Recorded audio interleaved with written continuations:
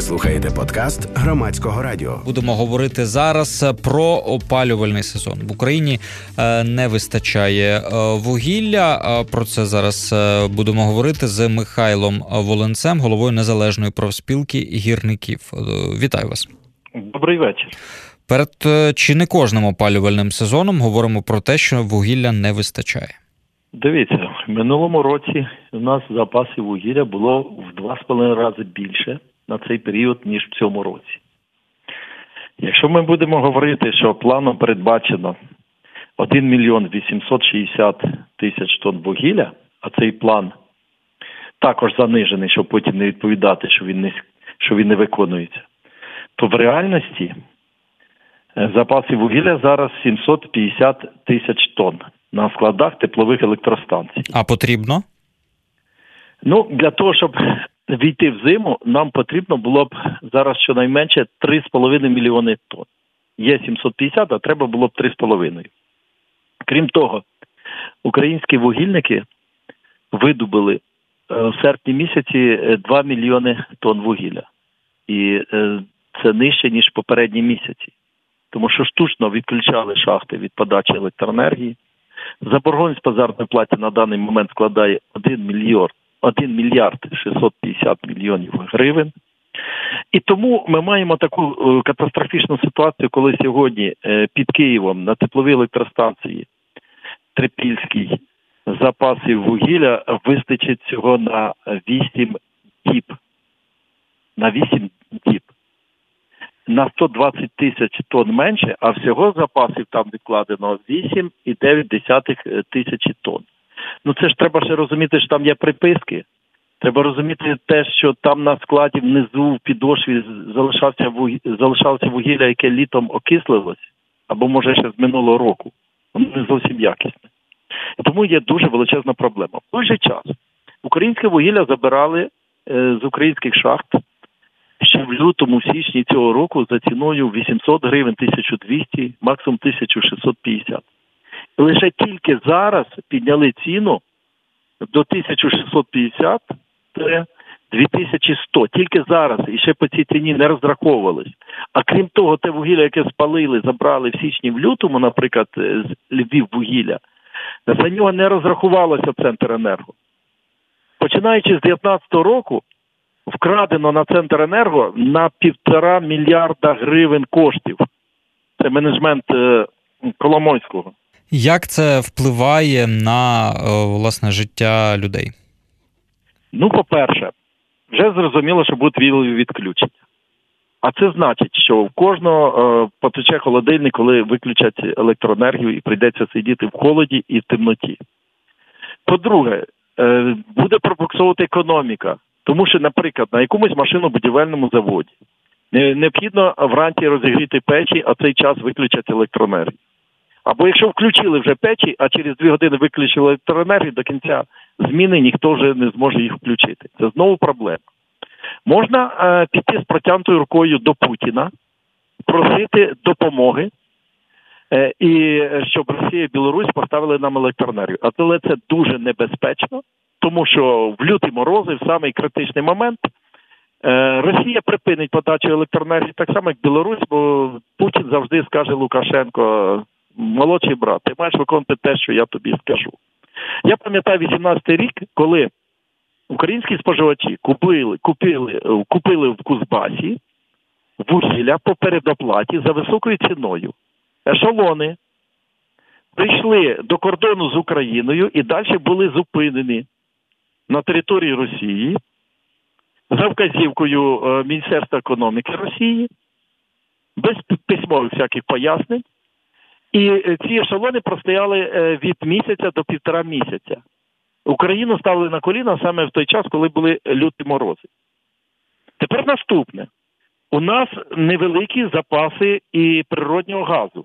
Хоча наша влада, Міністерство енергетики каже: ми тут переживемо. У нас є вже 18 мільярдів кубічних метрів природнього газу, і ми ще наповнимо до 19 мільярдів. Хорошо, якщо до 19 наповнять, то я дивлюся, що у вересні минулого року було 25,6 мільярда. А тут пропонують, що буде 19 мільярдів. В цей же час ціна на природній газ суттєво зросла. Ця ціна в Європі складає $640. Дивіться, пане Михайло, зараз, коли багато цифр, доволі складно буде зорієнтуватися. Добре, і слухачам. Поясніть, будь ласка, ви сказали, що в цьому році менше видобувають вугілля, де шахти закривалися. Питання, чому? По-перше, корупція в галузі. На посадах залишилися люди, які призначались за одним принципом. Ти здатний красти? Здатний. Ти здатний відкати хабарі привезти сюди, в Київ? Да. Або смотрящим. Тоді ти будеш на цій посаді. Або, наприклад, відбулося ще гірше. Відсторонили відправили в довготривалу відпустку генерального директора Львіввугілля і призначили некомпетентного генерального, зразу включилась схема і розкрадали вугілля, занижуючи об'єми видобутку, але збільшували показники зольності і вологості. Це, придумали таку схему.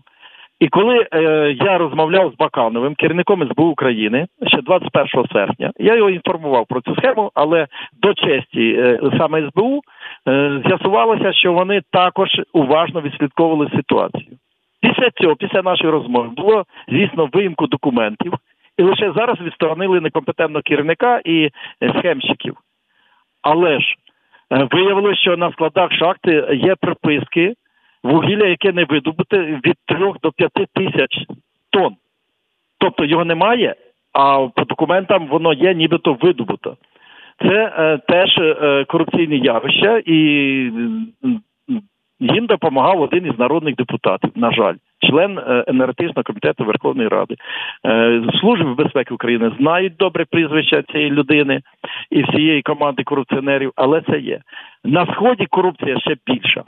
Особливо в Луганській області та й в Донецькій області. Міністерство знає про ці схеми, але повернувся зараз до кураторства над вугільною галузі пан Біляков. Це людина Саші Януковича. Питається, навіщо зараз нинішній владі при таких проблемах повертатися за допомогою до корупціонерів або наступне постачання російської електроенергії. Ми ж пам'ятаємо, коли в 2019 році, осені 2019 року, впродовж 2020 року, потім навесні і взимку цього року купували білоруську і російську електроенергію. Нам вдалося зупинити постачання такої електроенергії, бо це розвалювало ринок електроенергії і вугільну галузь України, в тому числі і теплову генерацію. Але регулятор НКРЕКП прийняв рішення, що з 1 жовтня відновлять постачання такої електроенергії. А це що значить? Що нам є загроза інтеграції України до європейської енергетичної спільноти, інтеграції згідно з третім енергетичним пакетом. Бо з початку наступного року Україна вже має в тестовому режимі включитися в єдину енергосистему з Європейським Союзом і вийти з єдиної енергосистеми, до якої входить зараз. Тобто зараз це Росія, Білорусь, Україна. Цілий вузол зав'язався таких проблем, але є ще трошки більше місяця до 15 жовтня. Ситуацію можна було б виправляти. Можна було б зараз виділити кошти з резервного фонду Кабінету міністрів для того, щоб купити вугілля в резерв. Забрати все те, що є на складах вугільних підприємств. Вичистити корупціонерів. Тобто купити не з-за кордону, а купити всередині України. Ще можна було б нарощувати, якби зараз вкласти гроші на розвиток проходки, купити Проходка це що? техніку. Купити техніку за декілька місяців можна було б наростити видобуток вугілля, бо українське вугілля дешевше в 2-3 рази, ніж те вугілля, яке завозиться за кордону. Але взимку прийдеться купити за кордону вугілля за ціною не менше $200, за 5500. А зараз ціна на українське вугілля від 1600 до 2100. Але не завжди навіть розраховується за поставлене вугілля теплові електростанції, в першу чергу державна компанія «Центренерго». І корупція на «Центренерго» продовжується. Може не в таких масштабах, як це здійснював менеджмент під контролем Ігоря Коломойського. І «Центренерго» воно підпорядковано фонду держмайна, не Міністерству енергетики. Тут вже необхідно, щоб Кабінет міністрів скоординував діяльність відомств і міністерств. Всі мають зараз працювати спільно. Мінекономіки, Мінфін, Верховна Рада. Необхідно виділити додаткові кошти з бюджету, щоб виплачувати зарплату шахтарям. Тому що до кінця року вже немає закладених грошей в бюджеті на підтримку вугільній галузі. Так, пане Михайло. Цією зимою життя в Україні не закінчиться. Ми не можемо розвалити власну енергетичну систему. Нам треба зберегти теплову генерацію. Вона має унікальні спроможності, балансуючі можливості. Блоками атомних станцій ми не можемо балансувати. Ми не можемо балансувати зеленою енергетикою, тому що взимку сонця немає. Вітер теж не завжди є. І ця зелена енергія, вона в рази дорожча, ніж атомна і навіть ніж теплова.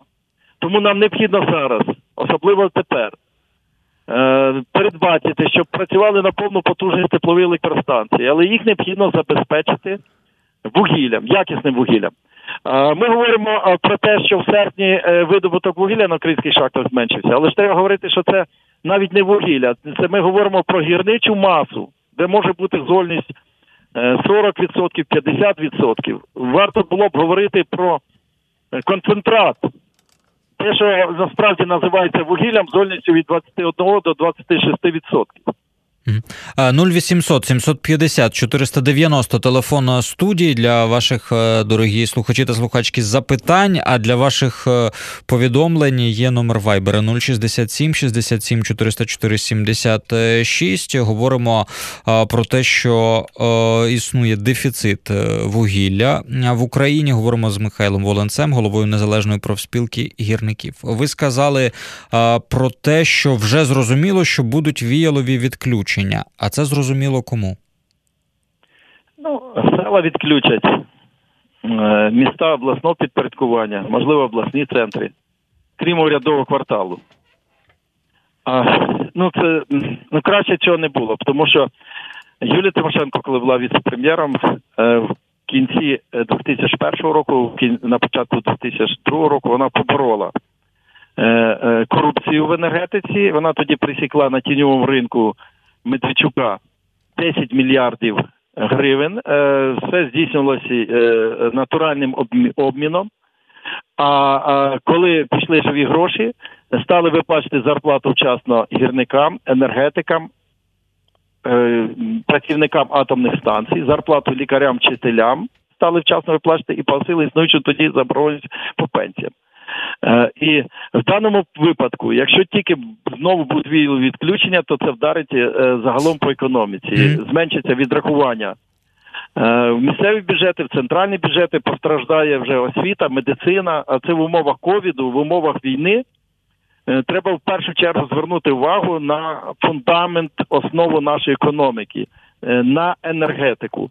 Можна було б виправити ситуацію. Дуже важливо ці теми проговорювати, організувати круглі столи, експертне середовище залучити, звернутися до людей з високою моральною планкою, щоб вони сказали своє слово, подивитися, щоб відсторонити і подальше відігнати від годівниці депутатів, які зловживають і втягнути в корупційні схеми.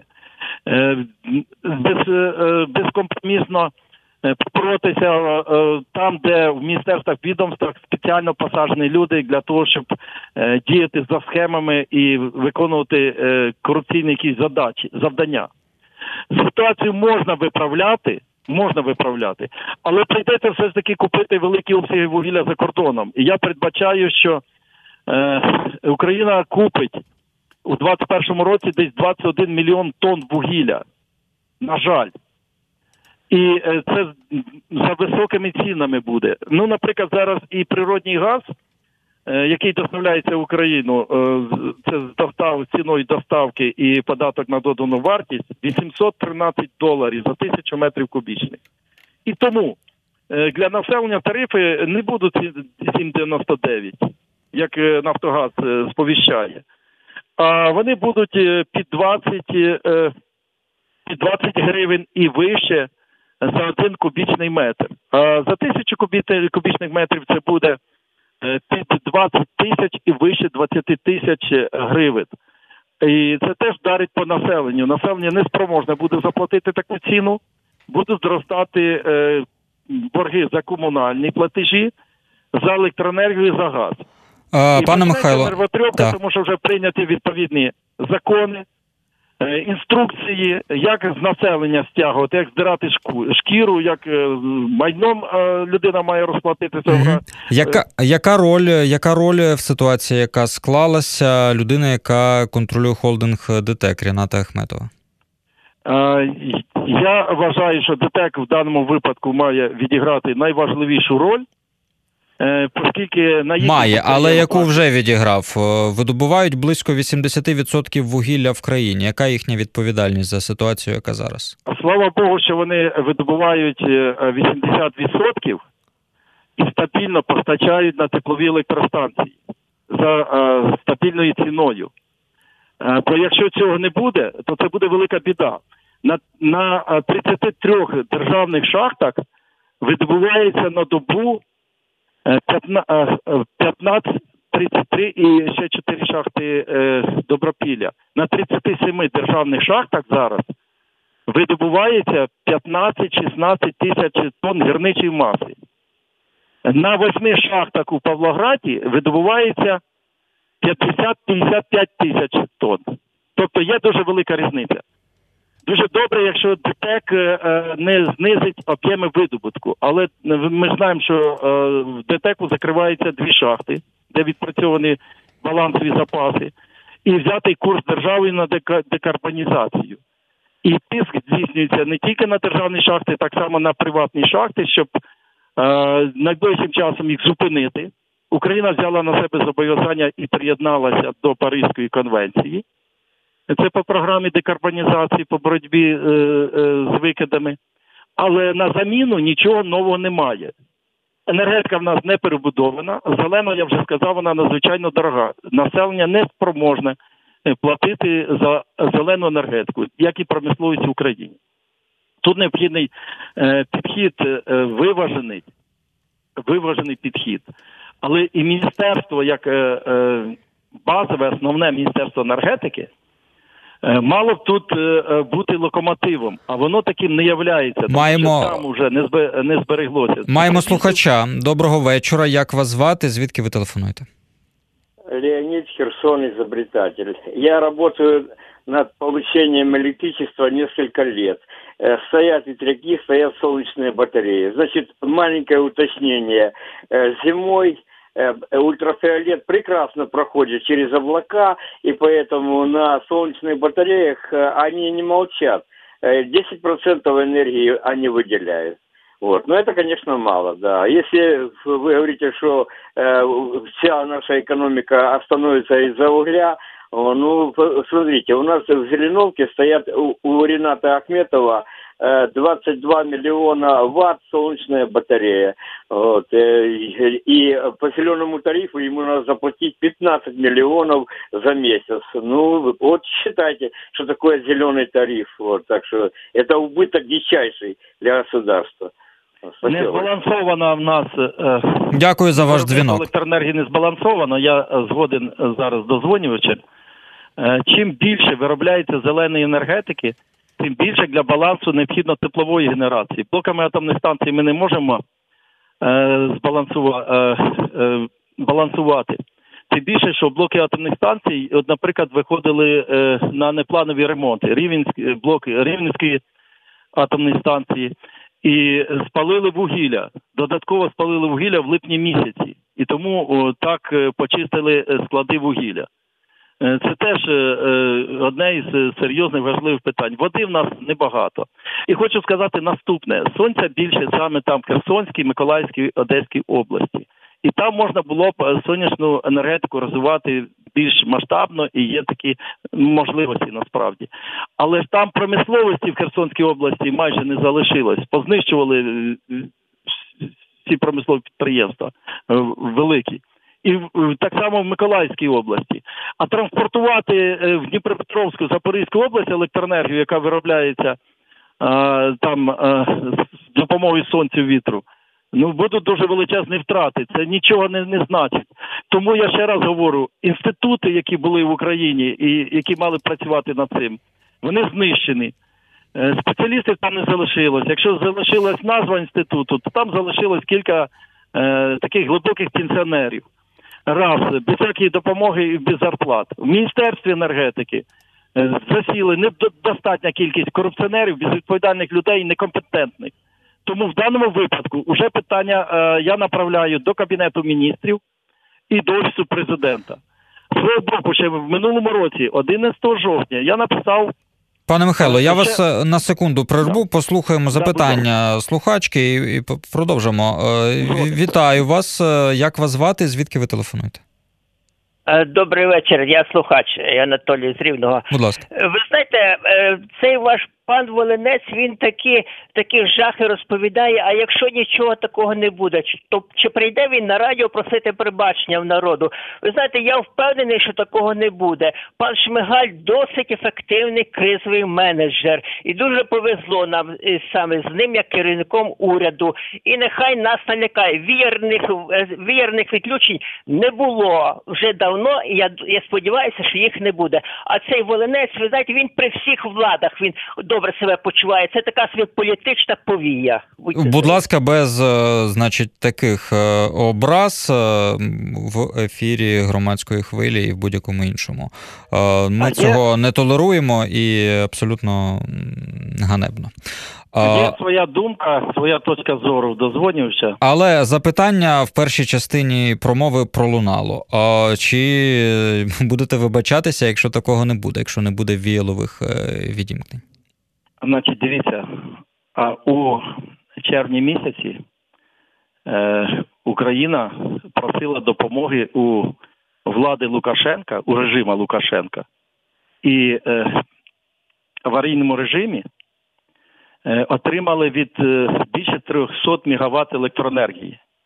Це я говорю про червень місяць, коли ще не було не було жари, і коли люди на всю потужність не вмикали кондиціонери.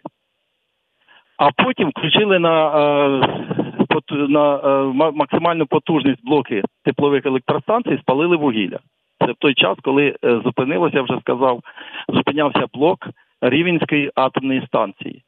Це літо, зимою потреби в електроенергії, в опаленні суттєво зростають. Якщо в нас недостатньо запасів природнього газу у сховищах власних, і якщо Росія знову почне тиснути, як це відбувалося в 8-9 році, то в нас будуть дуже величезні проблеми. Мені не варто ні перед ким вибачатись, я в даному випадку говорю як експерт, як спеціаліст з енергетичних питань. Я працюю в енергетичному комітеті, володію належними знаннями і інформацією. Тому важливо, щоб інші експерти не були заангажованими, говорили правду, відверто, попереджали органи влади. І якраз тут мене зупинили. Я хотів сказати наступне, що я написав кілька листів, конкретно до прем'єр-міністра, до Кабінету міністрів, з пропозиціями, які необхідно вжити заходи для того, щоб стабілізувати ситуацію в енергетичному секторі. За моєю пропозицією, пан Шмигаль створив та очолив енергетичний антикризовий штаб. Я входжу до складу цього штабу. Цей штаб працював в минулому році, ми зупинили постачання російської електроенергії в минулому році, але потім штаб більше не збирався. І тоді я подав до суду проти Кабінету міністрів 11 жовтня минулого року. Судовий процес продовжується, постійно переноситься засідання, не по суті, тому що Кабміну нема що відповісти в даному випадку. І Кабмін не зацікавлений доказати в суді свою правоту і позицію. Я не хочу, щоб постраждали українці, щоб сиділи у сирих квартирах, щоб вони хворіли в умовах ковіду, щоб грибки не з'їдали стіни житла українців. Ми маємо величезні потужності і профіцитні можливості для вироблення електроенергії. Але дуже швидко вони втрачаються. Втрачаються із-за такої безгосподарності і безвідповідальності. Останнє запитання. Ви сказали, що врятувати ситуацію можуть гроші з резервного фонду Кабінету міністрів. А скільки грошей? Я зараз не підраховував, але такий варіант застосовувався в критичні моменти. Що купували вугілля, і його необхідно зараз закупити для державної компанії «Центренерго». Банки для «Центренерго» не дають кредити. Не тільки не дають, що ця компанія збанкрутіла, її штучно збанкрутили, а ще й тому, що великі корупційні ризики. Я вже сказав, що ця компанія стала контролюватися, як і само міністерство, в великій мірі паном Біляковим, людиною від Саші Януковича. І тепер я скажу, хто купував електроенергію російську на шкоду українській генерації. Це Коломойський, який для своїх підприємств купував дешеву російську електроенергію, це свого роду гібридна війна. Це Пінчук, Фірташ, а також Донбасенерго, підприємство Саші Януковича. А тепер давайте подивимося, чи для населення ціна зменшувалась в цей час, коли російська дешева електроенергія сюди заводилась? Ні. Це робилося для того, щоб зупинити українські шахти, а їх штучно зупиняли, тому що вугілля не потрібне було. Електроенергія була в профіциті, вона теж не була потрібна. І це планомірно здійснилось починаючи з 2019 року. Тепер пану Анатолію, дозвонюючи, я ще раз кажу, що є такий зрадник Андрій Герус. Я говорив не один раз на цих ефірах, і йому говорю це в очі. І на засіданнях комітету, не дивлячись на те, що він мій керівник. Він спрацював на підтримку постачання російської електроенергії. Він і ціла низка депутатів проголосували за поправку номер 8 до закону про ринок електроенергії, завели російську електроенергію. Я двічі виїжджав у 2019 році восени на станцію Соснівка в Львівській області, де разом з атошниками, місцевими шахтарями і небайдужими патріотами блокували ешелони з російським вугіллям. Андрій Герус двічі туди виїжджав для розблокування. Давайте. Це вже інша тема. Ешелонів. Дякую. Всі добре пам'ятають. Дякуємо вам за цю розмову. Говорили ми з Михайлом Волинцем, головою Незалежної профспілки гірників, про те, в якій ситуації зараз перебуває Україна, нестача вугілля і як виходити з цієї кризи. Ви слухали подкаст Громадського радіо.